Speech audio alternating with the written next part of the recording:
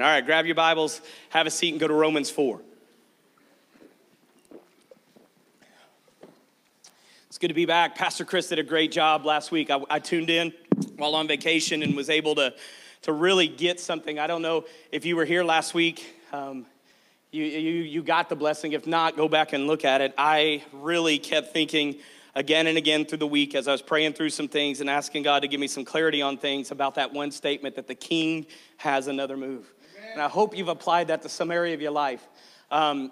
We're actually going to go into Romans 4 because I believe there's a movement that needs to be squashed, and there needs to be a pickup of something that is really true and really powerful in the Word of God that a lot of times we kind of go away from and get away from because we are in a performance-based society. And so we believe that the way that other people view us and treat us is the same way that God views us and treats us, and that is not true. In the world you live in, people want to be impressed by you. They want from you. Have you noticed that? They're always looking at what you do and what you can give and what you get. In God's mind, he is looking for your belief. He's looking for your faith. So we were in the ocean this past week, and it's where this passage came from. Kept echoing in my mind. I listened to the sermon last week, and then we were sitting out there, and as the week went on, the water got rougher. And if you know me, number one, I have great anxiety when it comes to things that could hurt me, all right? And so I've watched way too many weeks of Shark Week to be able to enjoy the ocean and not have on my mind that Jaws did happen, right, in our 90s lives, right? For those of you who go back. And so most of the time when I'm in the ocean with my kids, I got my back to the shore and my eyes on the water. And I'm looking for a fin, and there's that ever so often occasion that a dolphin decides to show itself, and that first time it shows up, I freak out, right? Like, what is that? But I noticed something as the week went on, the waves started crashing. When the water's still, Lincoln won't get in. He has no fun and no pleasure in that glass water. That's the one I like the most, especially when you can see through it and you know what's in the water with you. Can I get an amen from somebody in the room? But Lincoln gets bored and keeps saying he wants to go back. He wants to go back. He wants to go back. But when the waves get higher and they start to roll in, Lincoln, his adventure kicks in and he wants to be in the water. So I noticed something, like my freak out kicks in, my helicopter parent kicks in, and I want to be close to them. And there was this moment a few days ago where we were standing there, and I literally tied a rope to Lincoln's raft because Lincoln's going to go find the roughest current and he's going to ride the wave. And every time he'd get in the wave and it'd start to go away, I had this probably 8 to 10 foot rope, and I would just pull him back. Rope burns, little fibers in my hands at the end of the day. And Jordan was like, I don't know why you do that. But in my mind, it's like, I've got to keep him safe. How many of you as a parent have that go through your mind at some point? I've got to keep them safe. And in the reality, it's not me that keeps them safe anyway. I train safety, but God is the provider of safety, right? And so there was about an hour that he was in the water solid. And if you know Lincoln, you know that that's not normal. He doesn't do anything longer than about 10, 15 minutes, and then he moves to the next thing, and he's always finding the next adventure. But for an hour this day, he was in that water, and believe me, the next day I had to take like all kinds of like pain medicine because I was in such pain from pulling him back because I don't work out ever, and that was the biggest workout. But that dude had a smile plastered to his face the whole time. But as I'm standing there, I'm pulling him back, I look over to the shore, and here comes my daughter. She's goggled up, floaties on, and ready to go. And so now it's like, how do I protect both? And then right after that, here comes my wife with my 1.5-year-old. And I'm like, this is not a good day. And I'm standing there, my anxiety is going through the roof, and then I notice something. Lincoln is having the time of his life. Canaan is fearless and ready to go. The week before, her Uncle Nathan had his little scuba gear on, and he was doing some snorkeling, and he went deep, and she saw it from the shore, so she grabbed her goggles, and she went, and next thing you know, I'm sitting on the shore watching my daughter do belly flops face down in the deep ocean. That's deep for her, twice the size of her head probably, and having a blast. And I see my son, Grayson, falling asleep on the waves as they come rolling in, and Lincoln enjoying them, and it hits me. What I'm freaking out about, they're finding peace in and joy. And while I'm standing there in a panic, they're having the time of their lives. And then it hit me. It's because we're there. It's because there's an adult present. Kanan kept saying, you said I can't go in the water without a parent, and Grammy's in the water, and she's a parent. You said I can't go in the water without a parent. Grampy's in the water, he's a parent. You're a parent, let's go in the water. And I thought to myself, the Bible says if we're gonna come to God, we have to have the faith of a what? A child. And that faith says, okay, look, this is fun because I trust your presence with me in this moment. And they can ride the waves and find comfort and peace, and they can enjoy the waves and have these moments that are bringing up the memories that'll last a lifetime. And while I'm in total fear of what's going on around, they're in total peace because the presence of a parent is there. And I believe God said to me right in that moment, why are you so afraid in this area, this area, this area, and this area of your life? It's not because of what's going on around you. It's you forgot the presence of your parent. You forgot that I'm with you. We just sang this song and it wasn't even scripted. It wasn't even on our list to sing today. He won't fail, right? He won't fail. And I don't know what you're going through, and I don't know what waves are crashing around you. We did learn from Peter that you can walk on water in the middle of a storm, but you can also sink in that storm even with Jesus walking right near you, because you get your eyes off of his presence and onto the presence of the stuff around you. And what happens? You sink and you fall. Matter of fact, if you go with me to our text in Romans chapter number 4, you see that in verse number 13, it said clearly, God's promise to give the whole earth to Abraham and his descendants was based not on his obedience to God's law, but on a right relationship with God that comes by what? Faith. If God's promise is only for those who obey the law, then faith is not necessary and the promise is pointless. For the law always brings punishment on those who try to obey it. The only way to avoid breaking the law is to have no law to break. What's he saying? What's Paul writing here? He's simply writing and he's telling us that, hey, you're going to mess up. You're going to fall short. You know why? Because there are rules out there. There are things out there that he has written and declared. Thou shalt not. How many of you know the 10 Commandments, right? You shouldn't do this. You shouldn't do this. You shouldn't do this. You should keep God here. You should have a Sabbath. There's things that you shouldn't and things that you should. And God puts those out there. And here's what he says. Because those exist, you're going to break them. And the only way you're not going to break a law is if those didn't exist. And he's saying today that your effort and the things that you do are not what's going to make you right with him. The keeping of the law doesn't fix it. And for everybody who wants to argue it, you cannot argue chapter number 4 of Romans. And law people do not want to hear Romans chapter number 4. Because in Romans 4, God declares this truth that, hey, that does nothing for you. Faith in me is what matters.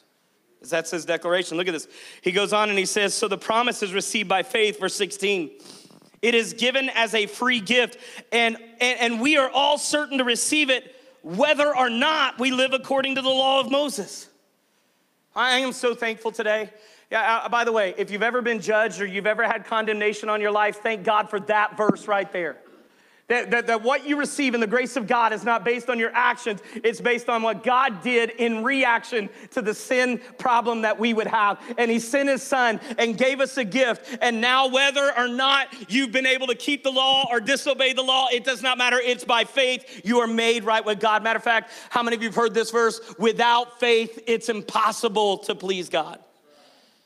Now, I hear people say, well, faith without works is dead. Yes, but faith is what brings the work. I mean, if you believe in something, you'll do something for it. I mean, I want you to close your eyes because your boss might be in the room, right? Close your eyes real quick. Don't look around. Let me ask you a question. How many of you love your job? All right, that's half. How many of you don't hate it, but it isn't like the dream job? Slip your hand up in the air. Anybody like that? All right, now this is where everybody keep your eyes closed. How many of you hate your job? All right, but why do you go? Look at me. Whether you love it, whether you tolerate it, or you hate it, you go with the promise of what? Look at me. What is it? A paycheck. All right, so do I go do the work because I want to do the work, or do sometimes I go do the work because I got to pay the bills, right?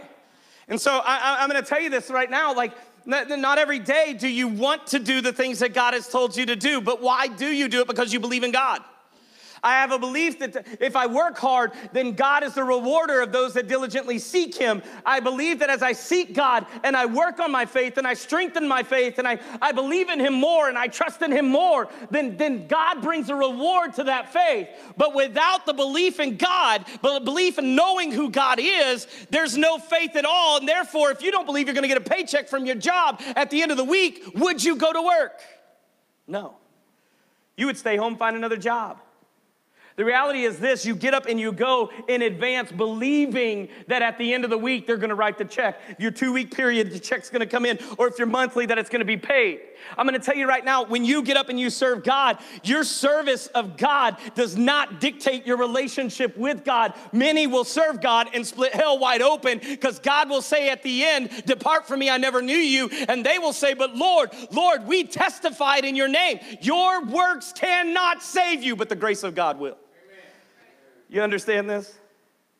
If I don't believe that his presence is with me, there's some waters I'm not getting in. If I don't believe that his presence is with me, there's some challenges that I'm not going to get involved in. I believe today that you need to understand, and we need to grab close to our hearts, that with the calling of God comes challenges.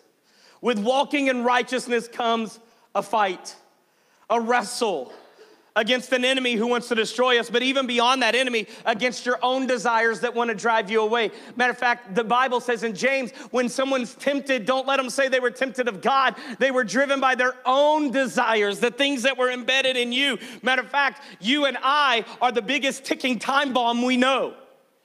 And if I get out, my flesh gets out, my nature gets out, it's not good what happens in life. Anybody say amen? You've learned that? But if I let God invade who I am, and in the moment that I want to say something harsh or say something mean, I keep my mouth shut and let God handle it. If I have faith that God's word is real, then I know that kindness will take me a lot further than a harsh response. I know that love will conquer a whole lot more than command and demand of others. Kindness and gentleness and tenderheartedness, forgiveness will restore relationships. And not because I can believe in what I see in the moment, but I can believe in the God I have with me in the moment. And that his word that says, "Do this now," will produce a fruit and a harvest later. How many of you have learned this to be true in your life? And if not, I hope you'll grab it. That the things you're doing today may not show fruit today, but at some point it will. And faith says, I'm going to do the hard things now, knowing that God is faithful. Faith says, I'm going to have hope in difficult situations, knowing that God does not fail, does not quit, and doesn't make false promises. I'm going to continue the work. I'm going to stay in the marriage. I'm going to keep growing the kids. I'm going to fight a culture that's after the mindset of a generation. I'm going to stand in a gap. I'm not going to surrender. I'm not going to throw up a white flag. I'm not going to back down. It may be scary and the waves may be crashing, but the God I serve tells the ocean how far it can go. He set the boundaries of it and knows its power and knows its limits. And as powerful as the ocean can be, it doesn't measure to the power that God has to rebuke it and stop it at any moment. I know this and I look at this, and sometimes when we're standing here and preaching, it's like, yes, God is good. But then you get out into the oceans of life, you get out into the seas of life, and what happens? We forget that the King has another move. We forget that God can maneuver things in difficult seasons and in difficult situations. And the things that bring a nap to my youngest, an adventure to my oldest two, and total panic to me, is not because we're in different situations. It's we have different beliefs in the situation. And I look around and I'm seeing all the jellyfish. I'm seeing that next wave coming. Matter of fact, I was pretty much the alarm system. Here comes another one, here comes another one, here comes another one, here comes another one. Like this jump, jump, jump. Finally, Canaan, the last day we were there, said, "Daddy, stop picking me up by my body. Let me float, because this little kid, I don't know who he was. I don't know if he was a demon or an angel, all right? But we get in the water and he's sitting there and he's looking at my daughter and he says, catch the wave, catch the wave. And I'm like, get out of the ocean. Like, we don't want to catch it. We want to avoid it. How many of you are like this in life? I'm this way. I see a challenge. I'd rather avoid the hardship and get to the blessing instead of enduring for a little time. instead of enjoying what's right there. Now, I don't have this big, long, scripted sermon for you today. Matter of fact, I have 2 sentences of notes and a lot of scripture from this passage. And if you would look and read with me, we're going to find something and we're going to close it pretty quick. But look at this. It says, for Abraham is the father of all who believe. In verse number 17, that is what the scripture means when God told him, I have made you the father of many nations. This happened because Abraham believed in the God who brings the dead back to life and creates new things out of nothing. Wow, what a verse. Remember this moment where God says to Abraham, you're going to have a baby and you're going to be the father of generations, and 11 years goes by and not a baby. And all of a sudden you're 99, still no baby. She's 80s, 89, no baby.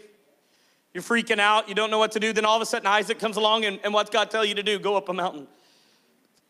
And the Bible says it was by faith that Abraham went up this mountain. And I believe this verse was in Abraham's mind, that Paul was given by the Holy Spirit a glimpse of what Abraham had in mind. God had promised a generation to come from his loins. He had promised a future nation from his offspring. Abraham knew that God was not going to break that promise. And as he took Isaac up the mountain, he had one of 2 beliefs, either that God was going to miraculously do something or that God was going to raise his son from the dead, because God was not going to break the promise he had to Abraham. And I'm telling you today, no matter how much the enemy's lied to you, no matter how much your actions or the obedience or disobedience you have in your life has made you feel like you cannot get to God, God does not break his promises today. And if he calls you to a challenge, he calls you to a mountain, there's a miracle on top or a resurrection coming. He can bring things back to life or make something out of nothing. And if you are at the place of hopelessness in your life, and by the way, a good sign of you're at the place of hopelessness is these 2 words, I can't. All right, like, I can't do this anymore. I can't make it. I can't take it. I can't take another day. I can't hear another person. I can't work another moment. Hey, if you're at the I can't, you've lost hope. And I want you to get your eyes back on the fact that God does not need physical things to make spiritual things happen. He can make an entire universe pop into existence with a sentence. God can change your life out of the middle of nowhere. Bring an answer you've been seeking. But the ocean screams louder. Does it not? The challenges scream louder. One of the first things I did every single morning that I went to the ocean was I walked down, how many of you have ever been? You walk across like this, what I guess a boardwalk or whatever you want to call it, and then you get to the sand. And somewhere between that boardwalk and the sand, and some side of you, if you look, is a flagpole. And on that flagpole are the colors of representing what the day's challenges are. If it's yellow, what's that mean? Anybody know? Use caution, which is always yellow. If it's red, what's that mean? Yeah, strong current. Double red, get out. All right, but red and purple, what's that mean? Yeah, jellyfish.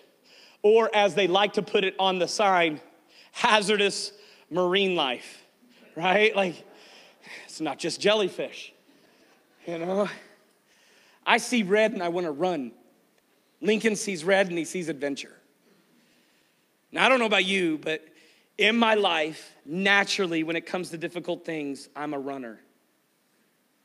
I'm not the guy that would have been written into the David story as the guy sitting there with a cheese cart saying, is there not a cause? Let's go get him. I'm the brother that's sitting there shaking in a trench, scared to death of the giant out there. By nature, if it gets hard, I want to quit. Anybody say me too? Yeah. I know that when I was younger, we made the news because we were in the Gulf Shores, and me and my brother went out to the ocean, and the flags were red, but we had no clue. Nobody had ever explained to us any of that. But back then, I've learned this. The younger I was, the less fear I had. Anybody like that? You know, like Cowboys and Indians, I know that's not politically correct, but we played it, all right? Cops and robbers. I would be in the woods with sticks. We played paintball, and I would literally bury myself under bushes. Now I think of bushes as the habitat for everything dangerous that could get to me, spiders and snakes and all this other thing. But when I was younger, that wasn't there. It didn't exist. Like, it actually is a learned trait. It's a learned behavior. I've had a couple traumatic experiences that brought in a total fear of snakes. Matter of fact, it was during Cowboys and Indians that I got my fear of snakes, because my brother told me a snake was a jump rope, and I went to grab it, and he threw a rock at it, and we were face to face. And so in there, that developed that. But I remember we were younger, we went out, nobody was on the ocean. It was our last day. We had been on the beach in the middle of the summer. How many of you have ever gone in the summer? And it is ultra crowded and people everywhere. Our last day, we go out there and there is no one. But right in the distant sight, right before you can't even make out what's out there anymore, you see this huge crowd of people. But where we were was no one. And we jumped in and we started boogie boarding. I don't even know if I'm saying that right. But you grab it, you jump on it, you ride the waves. We were having the time of our lives. A helicopter came over, hovered. We were waving, screaming, came walking back in to our parents watching the news of a shark attack that had just happened right down the beach floor. And then there we are waving at the helicopter. And it's like, they were like, what did you do? We were in the water. Did you not see the flags? Well, we didn't know what they meant. And the truth is now there's this ultra panic in my mind anytime I see that because I go there. The last day we're there, true story, we're standing there, all of a sudden, I see these people go swimming out on boards to this huge group of people way out in the deep waters, probably about 15 different rafts, and they're all in a circle, and I look at my wife and I say, they are getting rescued. She's like, no, and then the next thing you know, here's all this emergency personnel, people swimming out. It's like watching your old real live Baywatch happen right in front of you, and they're swimming in, and in my mind, I'm like, it's time to go back to the house. But the truth is sometimes in faith, we are called to red flag seasons, sometimes double red flag, because we're not in this moment and in this life to just get into a comfortable rhythm. We're in this life to make a difference in the lives of others, and the only way we can make a difference in the lives of others is through the one who made a difference in us, and that's Jesus Christ. And we're not called to the easy settings, and we're not called to the easy situations. We're called to the people who are in panic and the people who are in hurt, but we have to have a faith that God is with us wherever he calls us, and God wants us to be in this understanding and mindset that he's always present. And we know his word, or we don't. And if we don't, it makes it more difficult. But if we know his word, we know that God will never call you to something he plans to be your defeat. He will call you to something he plans to help you prosper and to succeed. And through that, you're gonna help others prosper and succeed. But there are many times in life that I want to throw up that white flag. I want to throw up the hand and I want to walk away. I want to give up. It is too hard. It's too much. I've done it too long. I've not seen the fruit. I'm done. And I believe if we're not careful, the greatest moments that we're going to experience God will be missed by the fear that keeps us from climbing the mountain. And I know that God has called you and me to great things. He has called us to great causes. One of them is real life here. I mean, in 2 weeks, we saw God go from no recovery house at Grace Community Church to fully funded and functioning recovery house in a 2-week period. And I'm telling you right now, nobody can take credit for that outside of looking at God's power and who he is. I literally put a call out to a church 2 weeks ago in a morning service saying we need to raise $10,000 in a week. Had a teenage girl walk up to me at the end of the service, hand me a check, and I said, thank you, sweetie. She goes, no, you really need to look at that. And it was 15 grand right after we dismissed. Another 10 came in on top of that.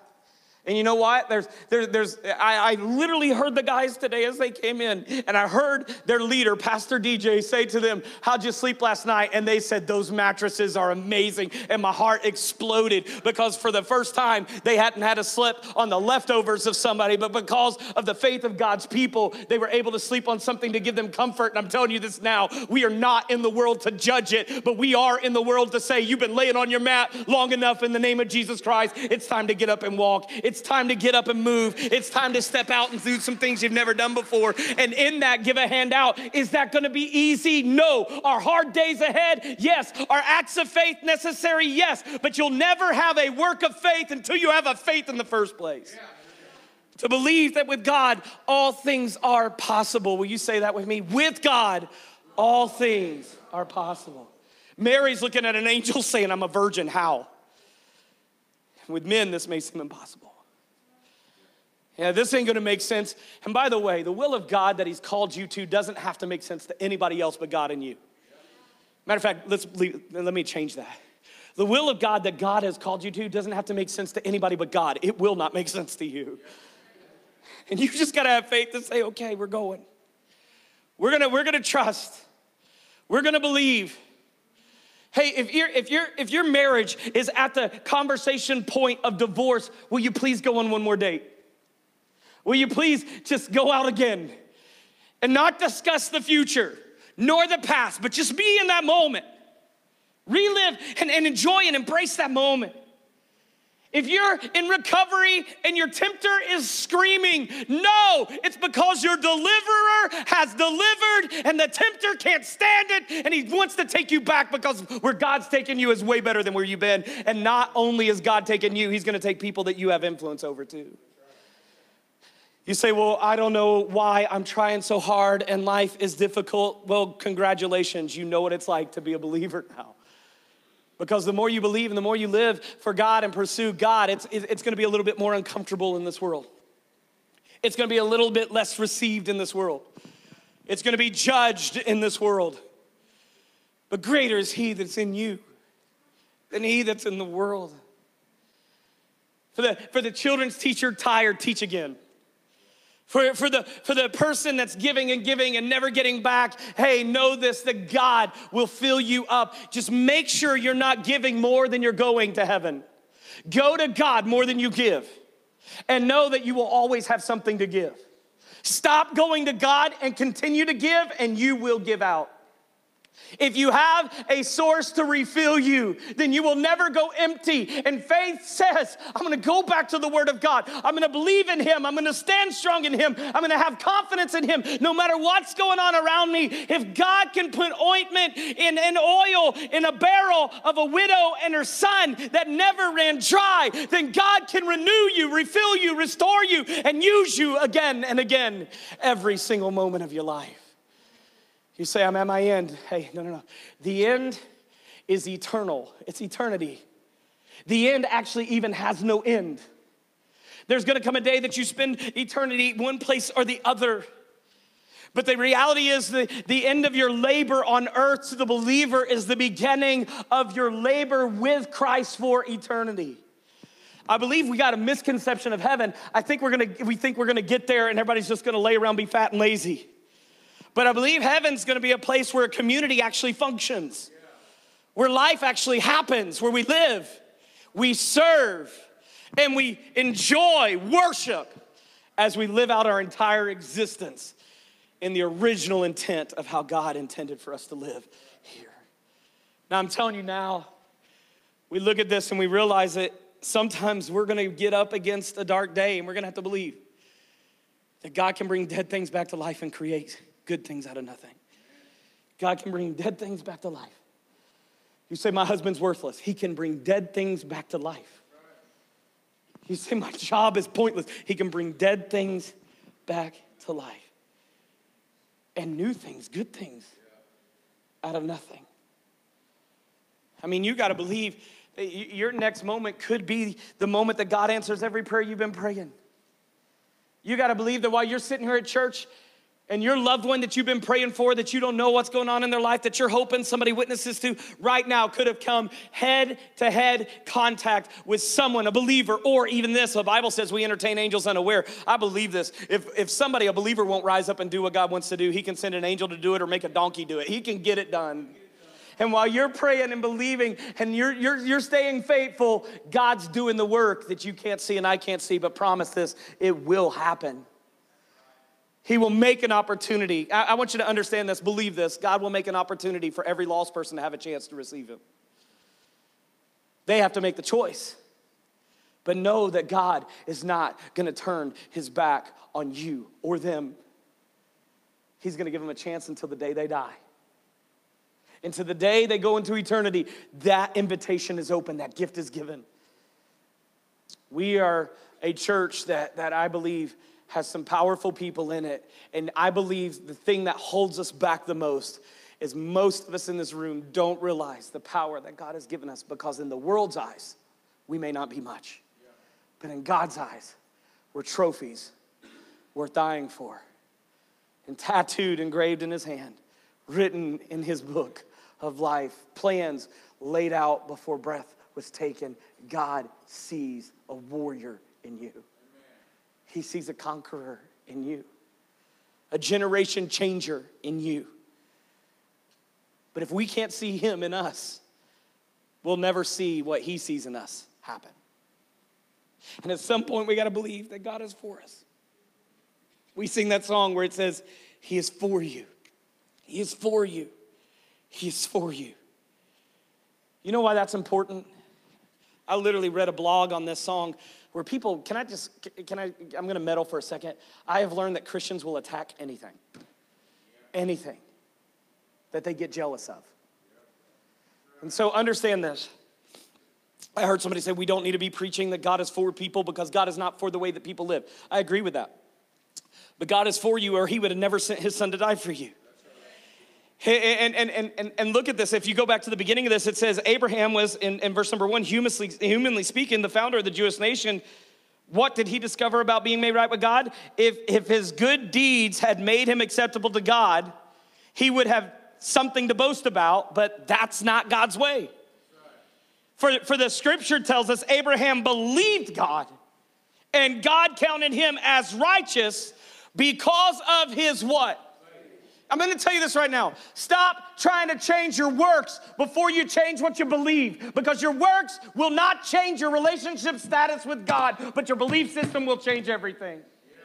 We keep saying it again and again. The change of behavior will last a little time, but the change of belief will last forever. You are a belief away from the best life you've ever had, a belief away from the strongest faith that anybody's ever seen. It is not about what you can do. It's about what you believe God can do in you right here, right now, in your life and through it. Abraham wasn't counted righteous because he was good. Abraham actually did something very stupid.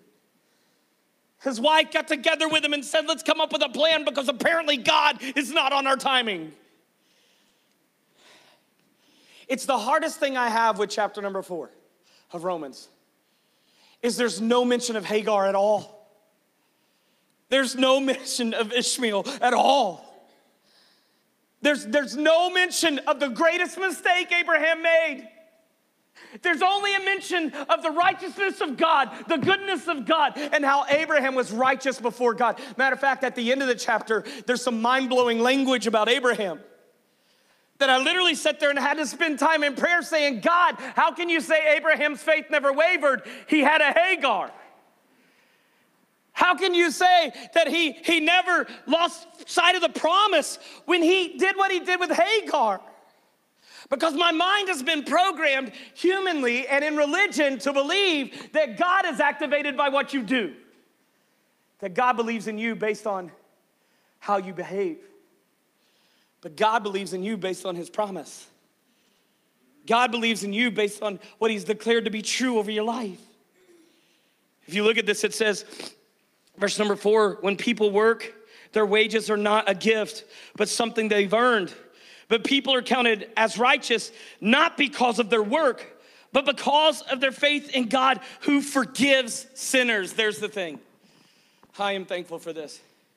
There's a world of judgment out there, but there's only one seat of authority in the universe, and that is God's. Let the world condemn, God forgives. And I don't care what you walked in with today. It is not too dirty, too big, or too nasty for God to turn his back on you. He will not do it. He loves you, he cares for you, and he will forgive. Look at this. Matter of fact, one of the greatest sinners in the Bible wrote this next little passage. David also spoke when he described the happiness of those who declared righteous without working for it. Here it is, ready? Oh, what joys for those whose disobedience is forgiven. Is there anybody in the room today that says amen to that? Thank you, God, that my disobedience is not what gives me a standing with you, whose sins are put out of sight. Now I want you to close your eyes right here, and I want you to bow your heads, because I feel like some freedom's needed in the room, and I know this is our live one, and I'm just going to invite you in your living room to do the same, just right there where you sit. How many of you have done the thing that has haunted you? Anybody got the regret in life that constantly comes back to your mind? Would you slip your hand up? The things that you wish you'd have never done. Slip your hand up. Slip it up. How many of you allow that to hold you back and beat you up sometimes and make you feel unworthy? Would you slip your hand back up? How many of you have confessed it to God? Said, God, I've done this, I'm guilty.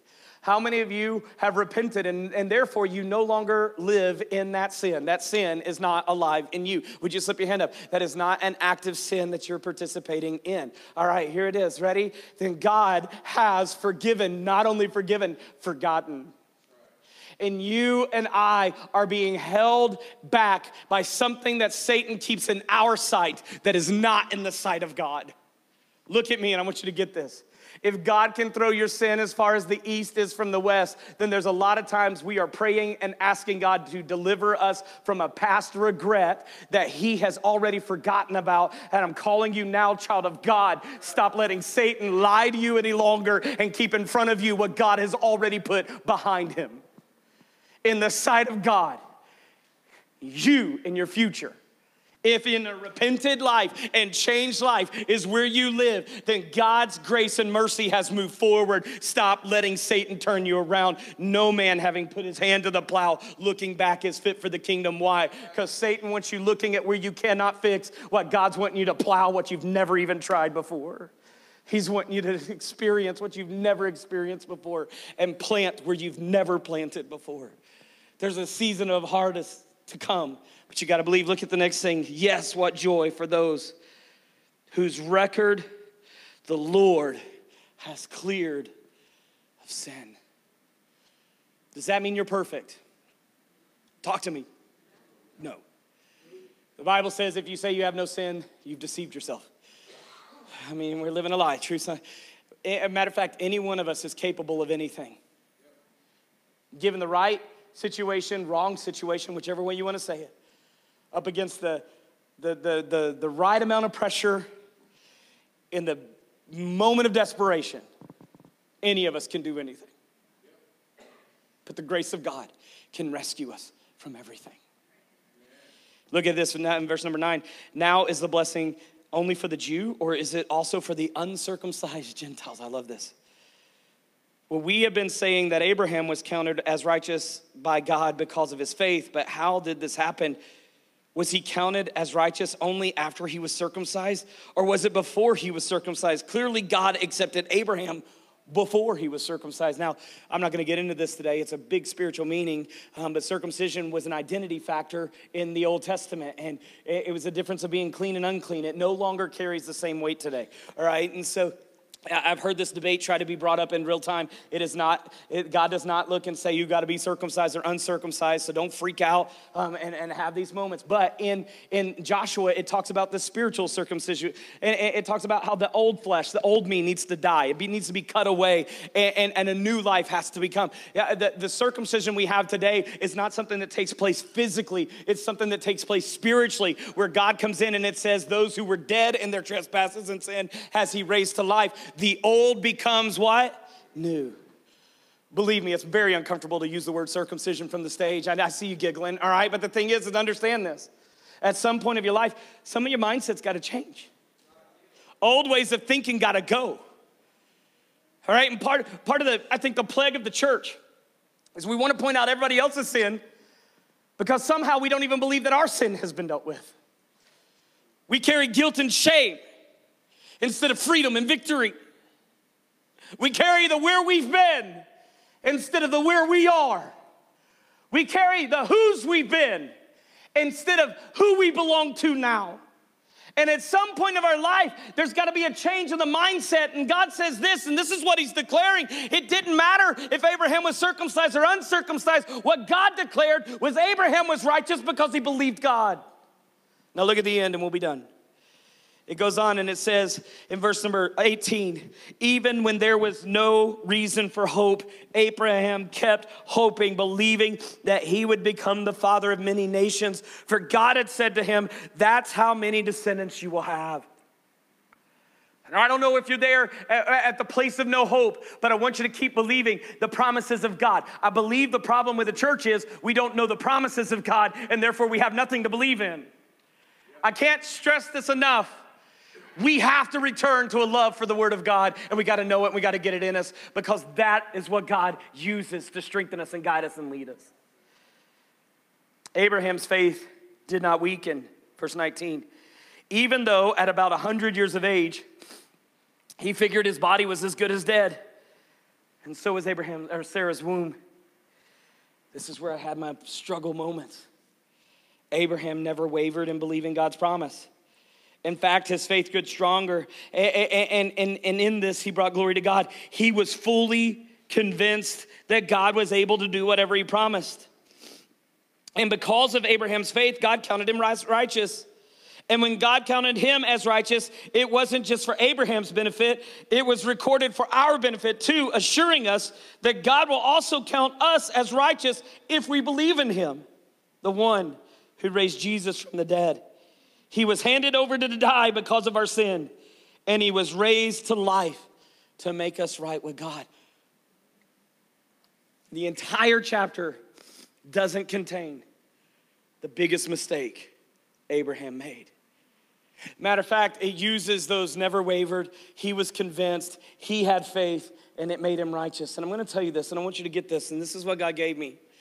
Because even though Abraham chose his own way to get to God's plan, he still believed that God's plan was going to happen.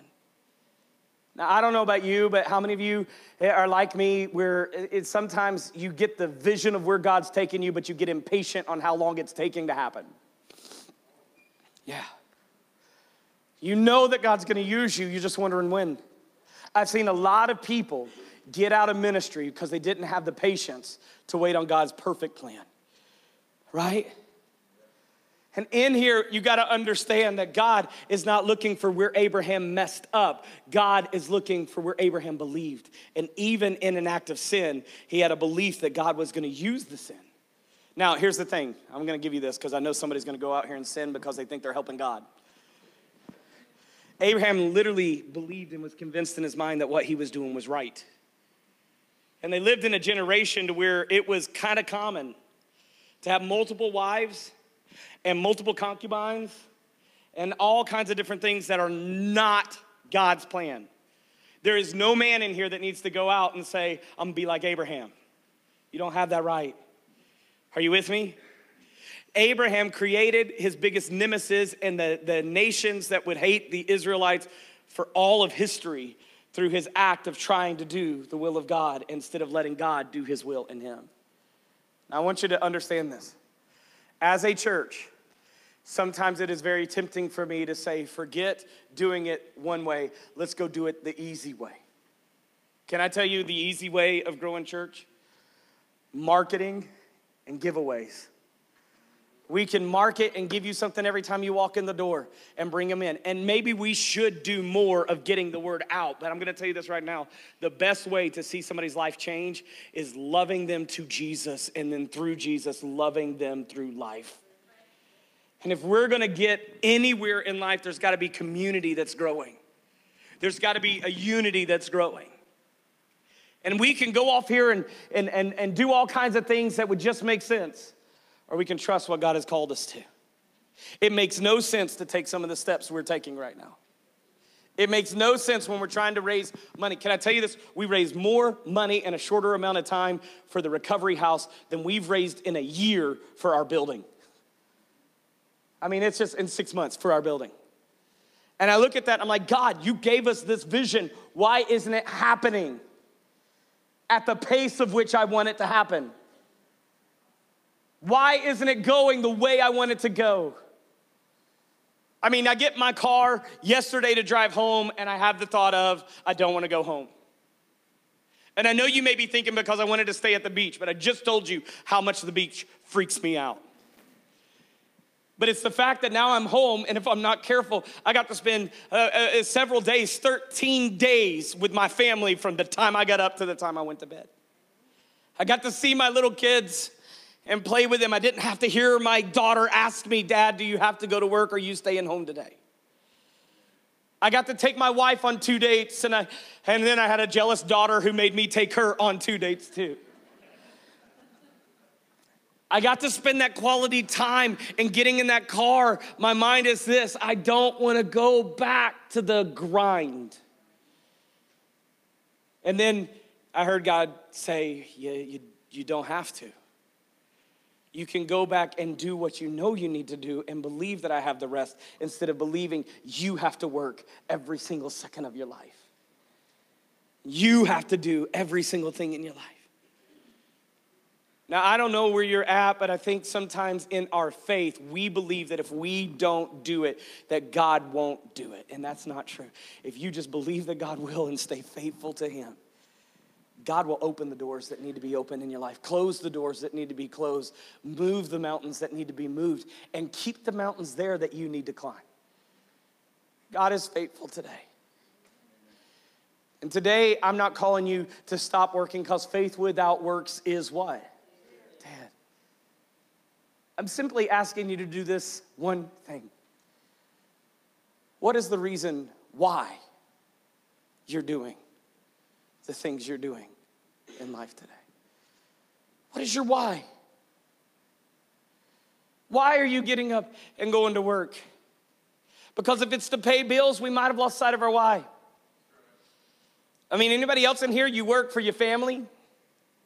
Come on now, where you at? Anybody else in here, how many of you came to church today? What is your why? Did you come because that's the thing you're supposed to do? That's why church is dead. Because we feel like we're supposed to do it. Oh, we should come because I believe today that my kids are going to grow in a children's program as they're taught about the Lord. I believe that I grow when I'm around other believers, and I believe that when believers get together, it really is the will of God for us to serve him through other people.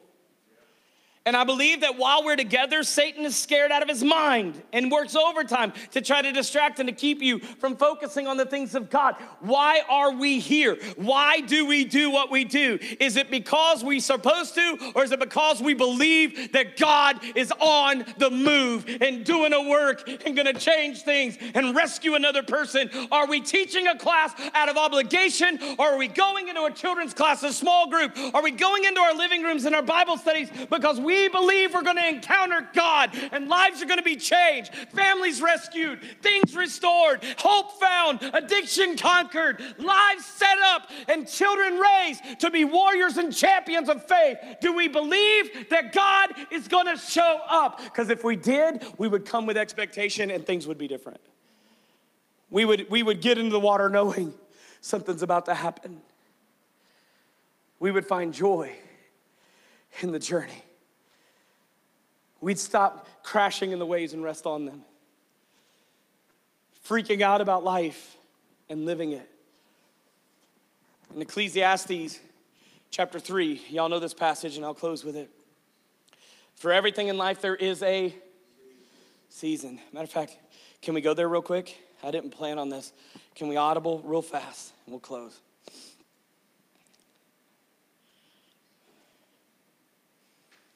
After verses 1 through 8, where he gives us this compare contrast, there's a time to heal, a time to die, a time to cry, and a time to laugh. There's back and forth, back and forth. Look at verse number 9. What do people really get for all their hard work? I've seen the burden God has placed on all of us. Yet God has made everything beautiful. What's this? Say that louder, Miss Sandy. For its own time. He has planted eternity in the human heart. But even so, people cannot see the whole scope of God's work from beginning to end. In other words, there's a lot of things in life you're just not going to understand. You just got to believe him. So I concluded, there is nothing better. Will somebody please read this with me? Than to be happy and enjoy ourselves as long as we can. I literally am going into a Bible study in my own life, and I normally don't put this out there, on where is my happy? Where is happiness? Now we know joy is not based on circumstance, happiness is. But when we bring joy into circumstances, even negative circumstances can produce happiness as we grow through them.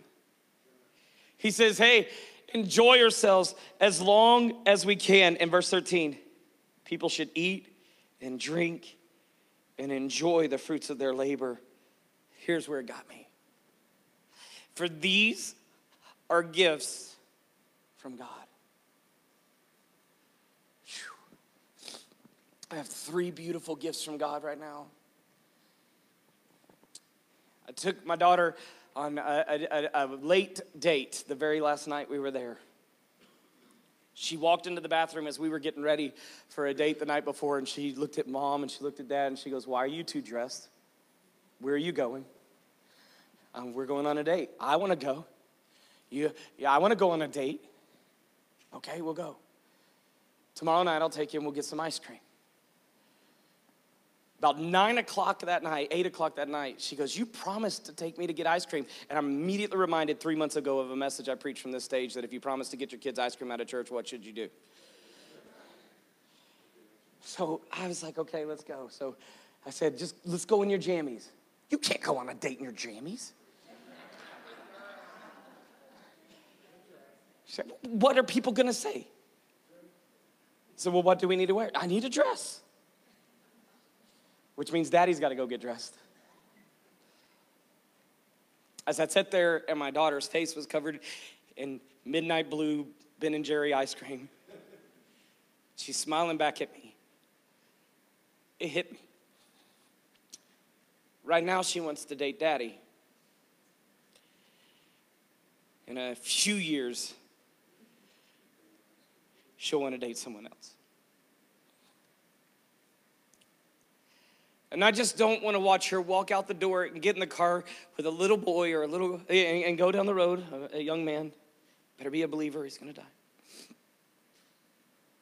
And I don't want to sit there and look at that moment and wish that I had had more dates with my daughter. I don't want to look at my 75-year-old wife one day and wish I'd had more dates with her. Are you with me? You know why I believe religion has gotten so hard? We've lost sight of what faith is all about. And faith produces the greatest gift that God has given all of us, and that is love. And that love covers all sin. That love conquers all fear. That love drives it out. And that's what 1 John teaches us today.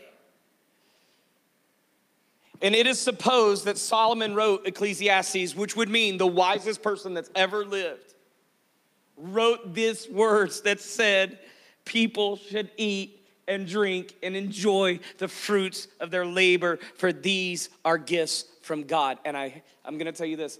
Here's why we don't. Because we don't have faith in God, and we believe it's all up to us. It's not. It's all up to Him. Your eternity is based on Jesus, not you. Believe in Him, and eternity is secure. Your prosperity is based on the plan and will of God, not you. Believe in Him and be faithful and watch Him work that out. The prosperity of this church and the change in this church is not based on our programs or how good and talented we are. It's based on the will of God. And why would God start a church to kill it? God would only do something that He wants to see Himself made known. And so today, I don't have to walk in with the pressure of everything working right. Today, let's just walk in and say, it's good to be in a house full of people that love the Lord, and let's just enjoy it. Amen. Let's just celebrate the goodness of God. And at some point, let's stop trying to be perfect and let's just say, I'm thankful for what I got. I'm thankful for where I am. I'm thankful for the gifts that God has given. So what is your why? What is your why? Without faith, this life is meaningless and pointless. But if I have faith, I can enjoy this life. We can have fun and that not be a bad thing. We can make mistakes and know that we're not forgotten and abandoned. That when God has someone else write the story of our lives, He leaves the worst part out and brings out the highlights of Himself. And I'm thankful that I'll stand before God under the blood of Jesus Christ and not under condemnation for the disobediences of my life. God is good. I'll promise you this. If you believe in someone, you'll do more for that person. And if we believed in God, the works would follow. It'd become natural. So bow your heads, close your eyes. Would anybody join me today in this admission? I'm missing out on the best part of life because I'm putting too much pressure on me and not enough faith in God. Anybody else slip a hand in the air and say, yes, that is me. I'm missing out on the best part of life because I'm putting too much faith in me. Too much pressure and not enough on God. Then let's call you to freedom. Abraham was counted righteous because he believed. And whether that was you or not, in that first question, is there anybody in the house that maybe would lift a hand in a prayer that sounds like this to God? God, help my unbelief. Help my unbelief to trust you more in the areas that I have forgotten you. To live more in the abundance of what you've given me instead of the pressures of where I feel like I fall short. God, help me to believe more in your goodness. And here's the prayer I prayed this morning on the way to church. God, may everything I do today be because you are my why. You are why we want to love someone. Share your word, sing, proclaim. You are my why. Is there anybody here today say, yes, God, help my unbelief? Would you slip a hand up today? Anybody at all? I want to pray for you. Would you pray with me? Yes, there's many of you. Would you stand and grab somebody's hand? Let's close in a word of prayer.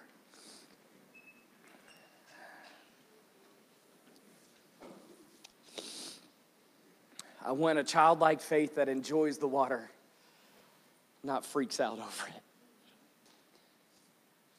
Help our childlike faith, God, help us enjoy life instead of living freaked out.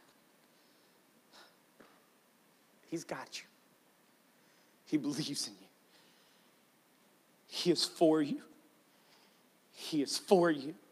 He is for you. Rest today. Claim a Sabbath today. Just bask in the fact that God already has next week. All you got to do is get up every day and believe and trust and just follow through. God has it. Don't miss out on your gifts that God has given you. Amen.